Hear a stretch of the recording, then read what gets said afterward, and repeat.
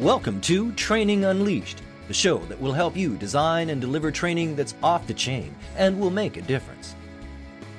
Now, here's your host, Evan Hackle.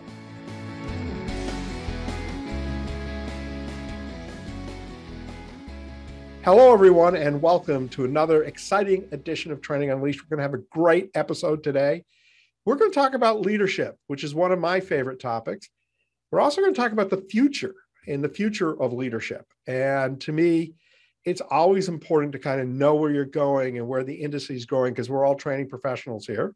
My guest is Eric Spencer. He's with SkyTeam. They are an incredible leadership company, HR company. I spent a lot of time on their website. They also have an amazing podcast. I'll point that out, and a lot of great content. Before we get started, though, I want to thank my friends at the C-Suite, C-Suite TV, and C-Suite Radio for being great sponsors of my show. Eric, we're going to just have fun here, and let's just pretend for a moment it's 20 years from now. What has changed in leadership? You know, Evan, I think 20 years from now, we'll have figured out some things about leading remotely. We squeezed about a decade's worth of change in what it means to be effective leaders in the last year and a half, 2 years. And there are some folks out there that are doing it well, and some folks that are just sort of feeling their way around in the dark still. I think if you fast forward 20 years from today, we'll have learned how to do remote leadership really well, really effectively, and distributed teams won't be presenting the challenges that we're dealing with today.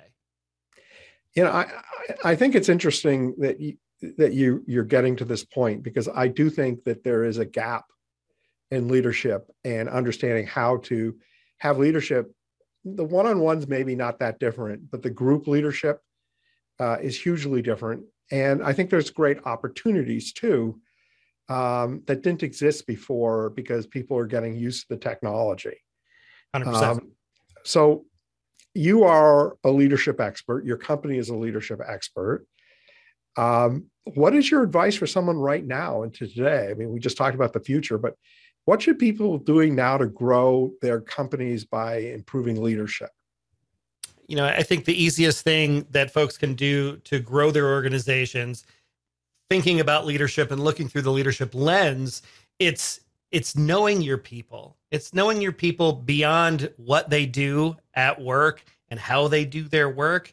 It's knowing who they are, how they're wired, and what lights them up, right? We've had an opportunity to see literally into people's homes for the last 18 months. We've seen pets step into frame. We've seen kids jump into frame. We've seen sometimes not very clothed spouses pass through the frame. We've seen a lot of stuff, but there's been a lot of folks out there who haven't capitalized on the opportunity to get to know their folks. We were in a loneliness epidemic prior to COVID, and it's only intensified. So if I was going to focus on one thing, it would be the quality and depth of the relationships you have with the people on your team. Yeah. You know, as I'm sitting here thinking about it, probably the first question people need to ask is, where am I?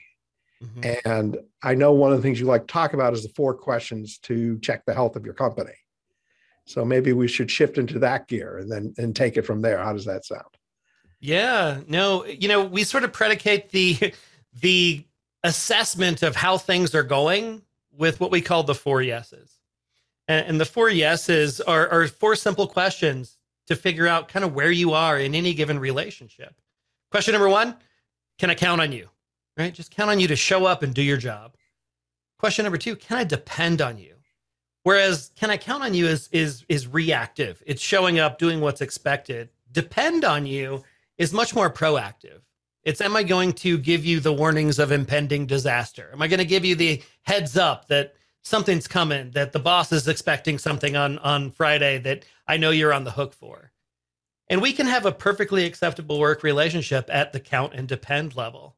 But where the magic starts to happen is with the final 2 questions. Question number 3 is do I care about you? And it's not a group hug, trust folly kind of thing. This is, do I care about you as a human being? Do I know your story? Do I know who you are, what you're about? And then the kicker question is, do I trust you?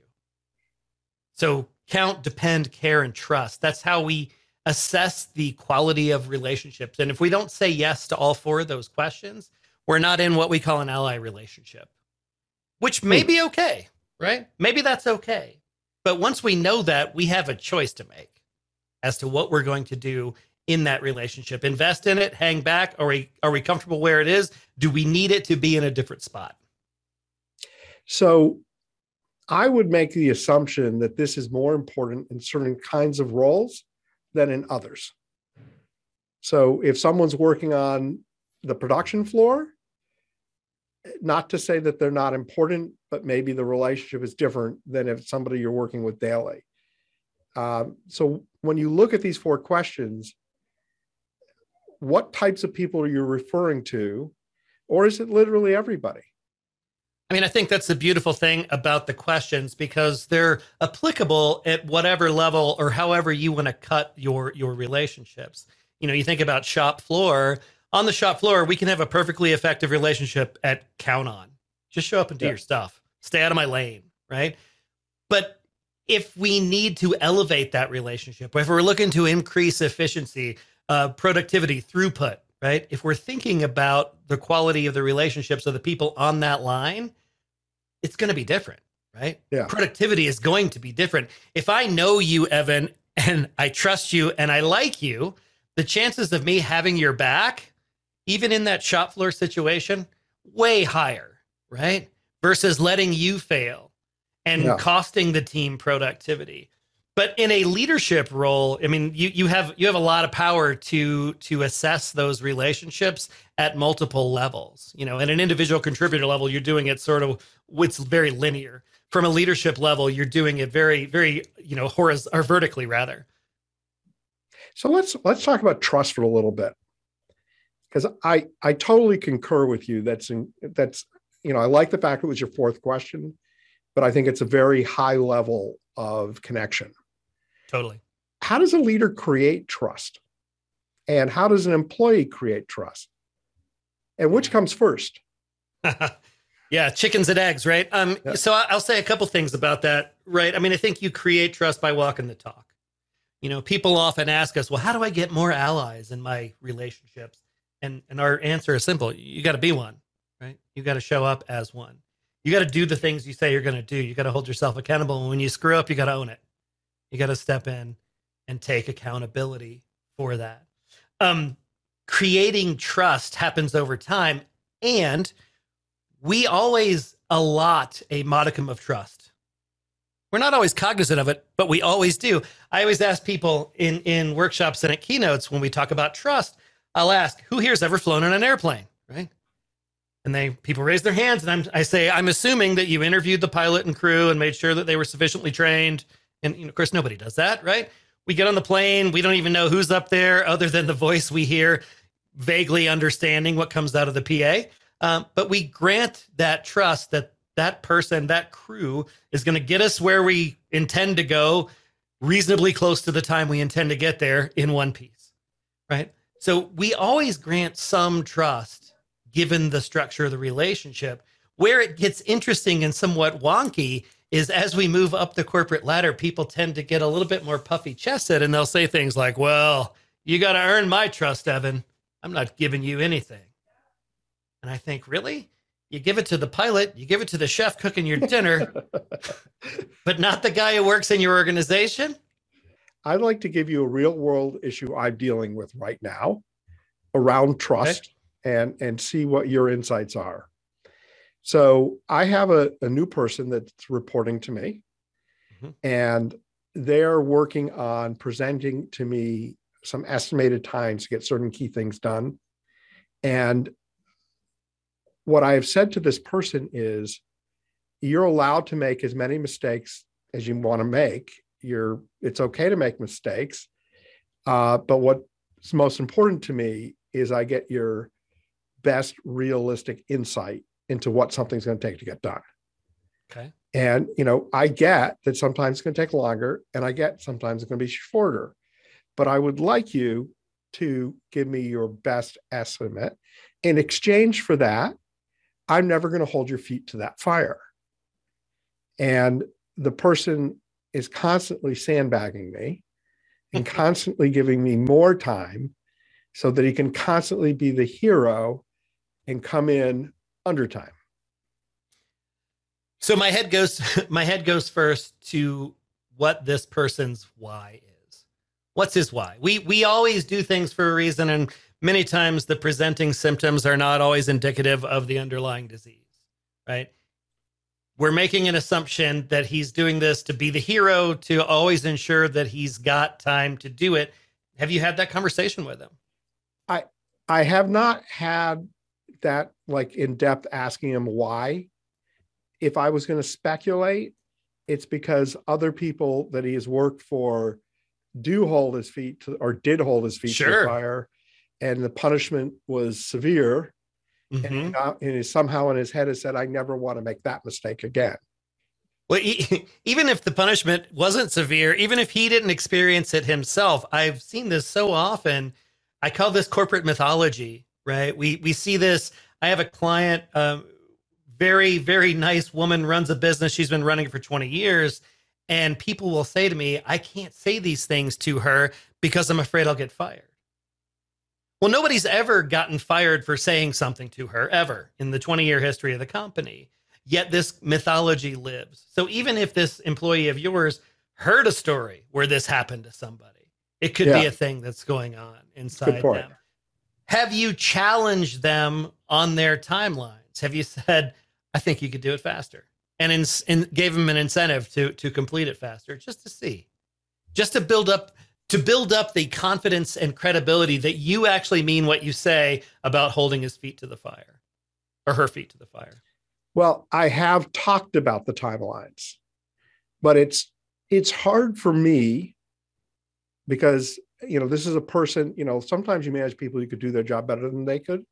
Right. In this case, no, it's not a chance. I could not do this person's job better than they could. I don't even know how to do their job better than they could. I know a little bit about time, but not enough. But I can tell when I'm looking at the progress meter on all these projects, and the progress meter says that, they've done 3 times more work in that week than they have people to go do the work. Right. So I know that the estimate for time and the percentage project completion, I know it's not matching up. Yeah. So there are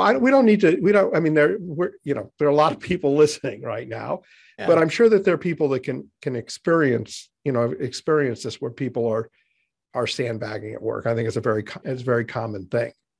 I would say there's two things that you can do, right? Number one is they need to experience some sort of miss where the predicted consequence doesn't happen, right? Yeah. They've got to live through that. It can't just be hyperbole. And two, you can incite them to perform better, faster, more efficiently, to give them the confidence that they need to start to ratchet in their timelines. Yeah. Yeah, that's a good point. So you've been talking about this term ally. Mm-hmm. And I kind of like it. And I suspect there's more to this conversation than this one thing. So if you could elaborate on what is an ally at work and how do you build them, which I assume the 4 questions are a sign of are an indication of where you're at. Yep. But tell us more about being an ally. Sure. So on the relationship ecosystem, I mentioned we have 4 relationship types, and the ecosystem is a set of axes. Picture an X and a Y. In a traditional 4-square type model. So the vertical axis goes from unconditional at the top, conditional at the bottom. The horizontal axis goes from a me focus on the left to a we focus on the right. So an ally relationship is an unconditional we relationship. I'm in it for us. I'm in it for the betterment of the relationship all the time. I've got your back, good, bad, right, wrong, up, down, left, right. By the way, a great metrics you just shared. Yeah. Just think about people that way on your team. I like that.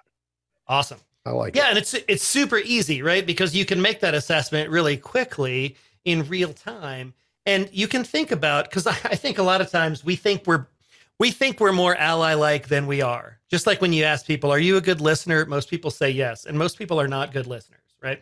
Yeah. So this unconditional we. I'm going to give you the feedback you need to hear, not just the feedback you want to hear. I always characterize the difference between an ally and, say, a supporter or anybody else. You know, an ally, if we're jumping out of an airplane, we're linking arms and going out the door together, right? A supporter will wait for your chute to open, make sure it opens, and then jump out after you, right? They're less willing to take risks. Allies show up and they do the thing that needs to be done, right? And we assess kind of where we are in the decisions that we make by what we call the ally mindset. It's just a way of breaking it down. Tortal Training's Learning Matter experts are passionate about designing effective solutions that move the needle. Whether your organization needs development of e-learning courses, instructor-led training, or assistance with creating optimized electronic versions of employee handbooks, our team can help. To learn more, visit tortal.com/learning-development.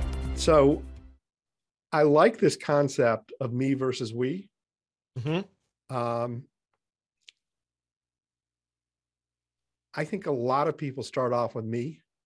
Oh yeah, in a big way. What advice do you give to a leader to create a culture of we? Yeah. Well, I mean, first is the good long hard look in the mirror. I was coaching someone not too long ago, and she said, I'm an ally. It's how I show up. And then we talked about some examples of things that she did, behaviors that she elicited in work relationships. And as we talked about them and she said them out loud, she was like, you used the phrase sandbagging a little while ago, Evan. She was sandbagging in her own relationships. She was like, not really showing up as an ally. I'm kind of waiting to see what the risk level is before I make my decision. That's supporter behavior. That's not ally behavior, right? I'm not in it for the betterment of us, for the team, for the organization. I'm assessing my personal risk to my own credibility and brand before I'm weighing in. That's key number one to, hello, I'm not an ally, because you're thinking about me first before we first. And I think if we're honest with ourselves, if we go through and assess how we show up in team meetings, in one-on-ones, in coaching sessions, we're not always leading with the we. And we have to be honest with ourselves about that, because humans are really good at delusion. I think we all know that. We're coming into the holidays. Everybody's about to become very steadfast eaters and gym attendees for about a week and a half here in about a month. Yeah. So what I'm really hearing is the key to really great leadership is to be the example. And that when people see that you're an ally and you're a we, then they will become, because they will feel confident that it's safe to do so, and they will shift. Yeah, I think their propensity to do that is higher. Can you guarantee it? No, right? We only have so much bandwidth to put into relationships, and we have to be selective of the relationships that we choose to invest in. And we have to take a look at the other ones, the ones where we may have enough credits in the bank to let them be. And a lot of that depends on the work that we're focused on, the projects that we're focused on, the people that we're going to be interacting with in the short term. You know, I may have a great relationship with my buddy Evan and love hanging out with him, but if I'm not working with you on a project, it's not going to behoove me to invest that time, effort, and energy into bettering this relationship. And I may be avoiding one that I really need to move from more of a rival or a supporter into as close as I can get it into that ally bucket. That may take a lot of juice on my part. So I'm going to do a little shift in the conversation now. This is a shout out to all the people in the training world. Your company does a ton of workshops. Mm-hmm. Are you doing workshops virtually now? I'm assuming the answer is yes. Absolutely. And how is that going? And what advice would you give to fellow facilitators of workshops to make the virtual workshop effective? Yeah, absolutely. We've learned a ton, right? We've tried a lot of things. We've made investments in a lot of gear, and we've learned a lot. We've done over 350 workshops in the last 16 months, all digital. And digital was 5-10% of what we did in the past. It was all in person. So it's a big shift. So I would say a couple of quick rules for doing virtual workshops, right? Number one, your sound quality matters more than anything else. If you're doing it screaming into your, laptop mic, people aren't going to hang with you. They're not going to be captivated. They're not going to be involved, and they're not going to go along with you for the journey. So sound quality is number one. 2, breakout rooms are your friends. If you're doing a workshop, we've sort of settled on 2 hours as being the kind of magic window. They get longer than that, we lose people. Shorter than that, it's too hard to get your learning points across. 2 hours is our magic window. And what that means is it's 2-hour workshop. We're going to do 2, maybe 3 learning points and 2 activities, right? That's the sort of golden ratio that's worked for us. And then lastly, I would say use a tool. Mural boards are great. Jamboards are great. Miro's great. If you can use something that people can interact with, not because the interaction is amazing. It's not. It's clunky and people aren't good at it. But what's good is the artifact left behind after the workshop. It is way better and much more high quality, and it lives forever, unlike the room full of flip charts that we took photos of and went and transcribed back into a Word doc in our hotel rooms in the old days. No doubt about it. You can actually do some pretty cool things with technology. Yeah. Totally. I mean, I love doing strategic planning virtually. It's way better, right? Yeah. Yeah, no, it is. And I think the use of breakout rooms, to your point, to me, the key is to have people participate by talking and doing. And if you break people into breakout rooms, you got more people talking. And we learned a really powerful lesson about that. So, you do the opening icebreaker. We used to do that in the big room with everybody, and, you'd burn 15 or 20 minutes doing that. We now put people into breakout rooms with the same icebreaker question, and then we do a report out. So what we learned is that by getting people into breakout rooms, like literally 5 minutes into the show, and getting them talking and getting them used to doing the debrief, their participation was markedly higher than doing the icebreaker in the big room. Interesting. Yeah. Makes sense though, if you think about it. Yeah. Because they're primed, right? They're already doing it. They just came out of a thing where they got to talk and it was an easy question. They didn't have to learn anything. They just talked about themselves.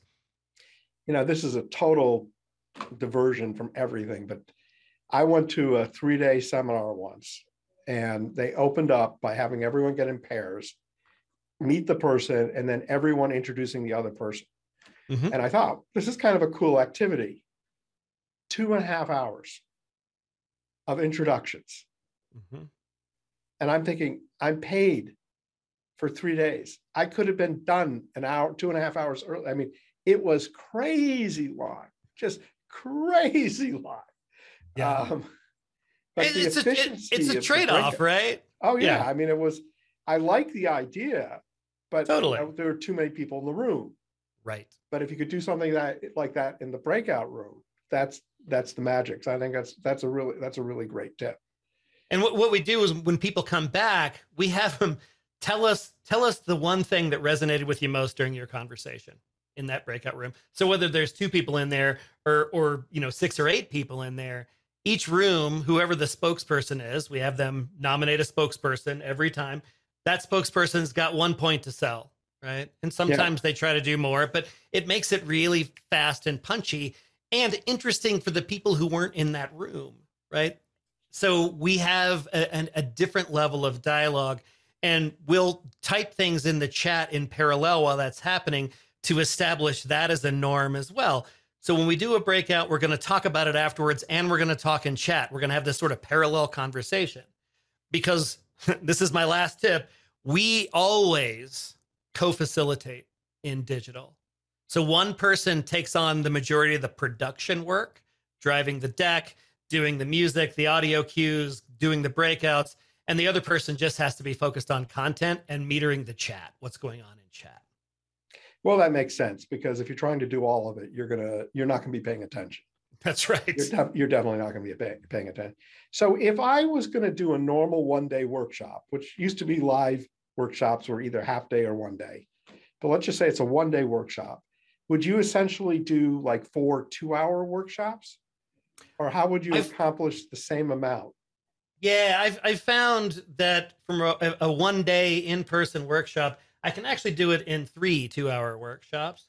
Yeah. And here's the thing that we've learned as well in terms of chunking it into smaller chunks. You know, when we used to get together in a room for a full day and sort of fire hose content at you for 8 hours, when you left, you took your binder, you put it on your shelf back in your office, and you maybe remembered one or two things 6 months after the event. By chunking it into smaller pieces and giving you time to chew on it in between. So that one day workshop now becomes 3 2-hour sessions that we do every Monday for 3 weeks. Yeah. You know, from 8 to 10. And you've got concept number one, you got a week to chew on that, and we'll connect back to it when we get together that next Monday. What did you do? We'll give you some homework. Maybe it's a small group activity that you do outside, or whatever. We give you a chance to actually play with the thing before we make you talk about it again, before we teach you something else. So you're giving them homework in between, which is great. I totally agree with you. I mean, I think a mind is like a tape, and it's about 30 to 45 minutes long, and then it starts to tape over. And I think one of the biggest crimes is people try to accomplish way too much. And you know, to me, if you're doing 2 hours, and you said the same thing before, it's 2 or 3 key points that you drive home, you give them time to use it, play with it, and really absorb it and learn it. Yeah. So, you know, it's interesting because, you know, you said that 10 years in a year. I think it could be more, because the comfort level that people have virtually is so different, and ultimately it's going to be better. It is. It's really interesting, Evan. You know, another thing that I've been thinking a lot about is the types of people that participate in the classroom. So in a in-person session, right? You know, if you got 30 people in that session or 50 people in that session, by the third or fourth hour, you've got your handful of people in that room who are the regular contributors, right? In the digital space, I have much more control over who and how participates. And those people, you know, those INTJs, those DISC Cs of the world who need time to process, they can actually do that when we're only doing 2 learning points or 3 learning points in this workshop. And I don't have to say it, I can chat it in. Right. So I can type it, and then if the facilitator is good at what they do and paying attention, that comment will get lifted and we'll talk about it. And then my extroverts can chime in on how they feel about that as well. So it changes the direction of the conversation, I think, from what it's like in person in a 1-day or half-day seminar.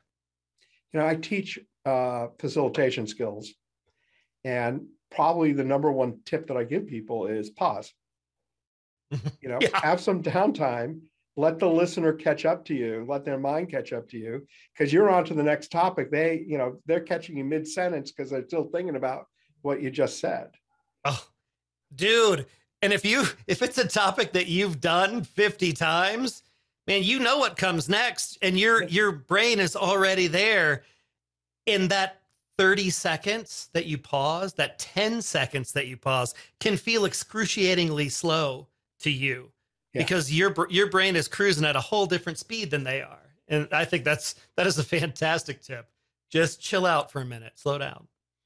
Okay, this is a great conversation. I think actually we really talked about, you know, conceptually and relationship and leadership, and we've been practical. It's been a great podcast. I am sure people, Eric, you're the Chief Operating Officer of SkyTeam. What does SkyTeam do, and who are the people that, you know, that should be calling you or emailing you and connecting with you? Yeah.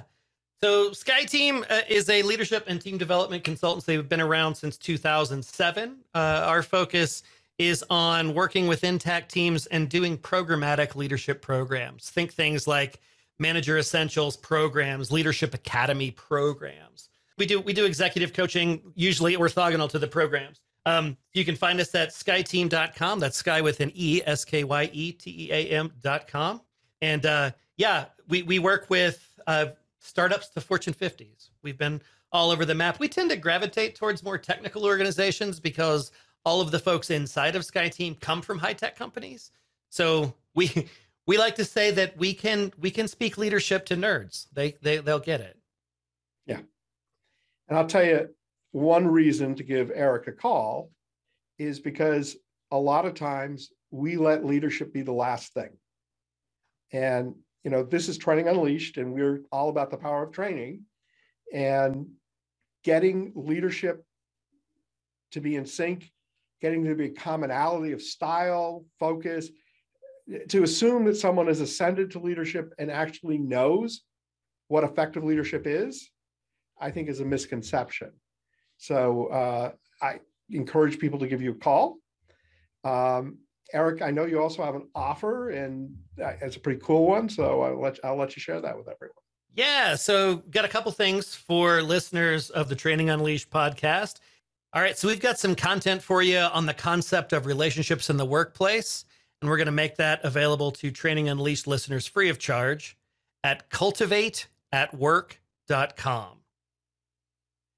And when you get in there and you choose your modules, when you get to checkout, just use the coupon code, all lowercase, Training Unleashed, and those will be made available to you free of charge. Thank you very much. Now we're at the most fun part of the podcast, which is if you had one tip to share, what would that tip be? What is your one tip? So one tip, if you do nothing else, if you take nothing else away from our conversation about relationships at work, it's what we call the relationship pulse check. It's the easiest thing that you can do to take a quick pulse to see where things are with a specific person with whom you work. And it's 3 questions. You ask, what's working for you in our relationship? What's not working? And what's one thing that I can do to help us or you be more successful? Super easy. Love it. I love the phrasing too. Not what's bad, not what's wrong, what's not working.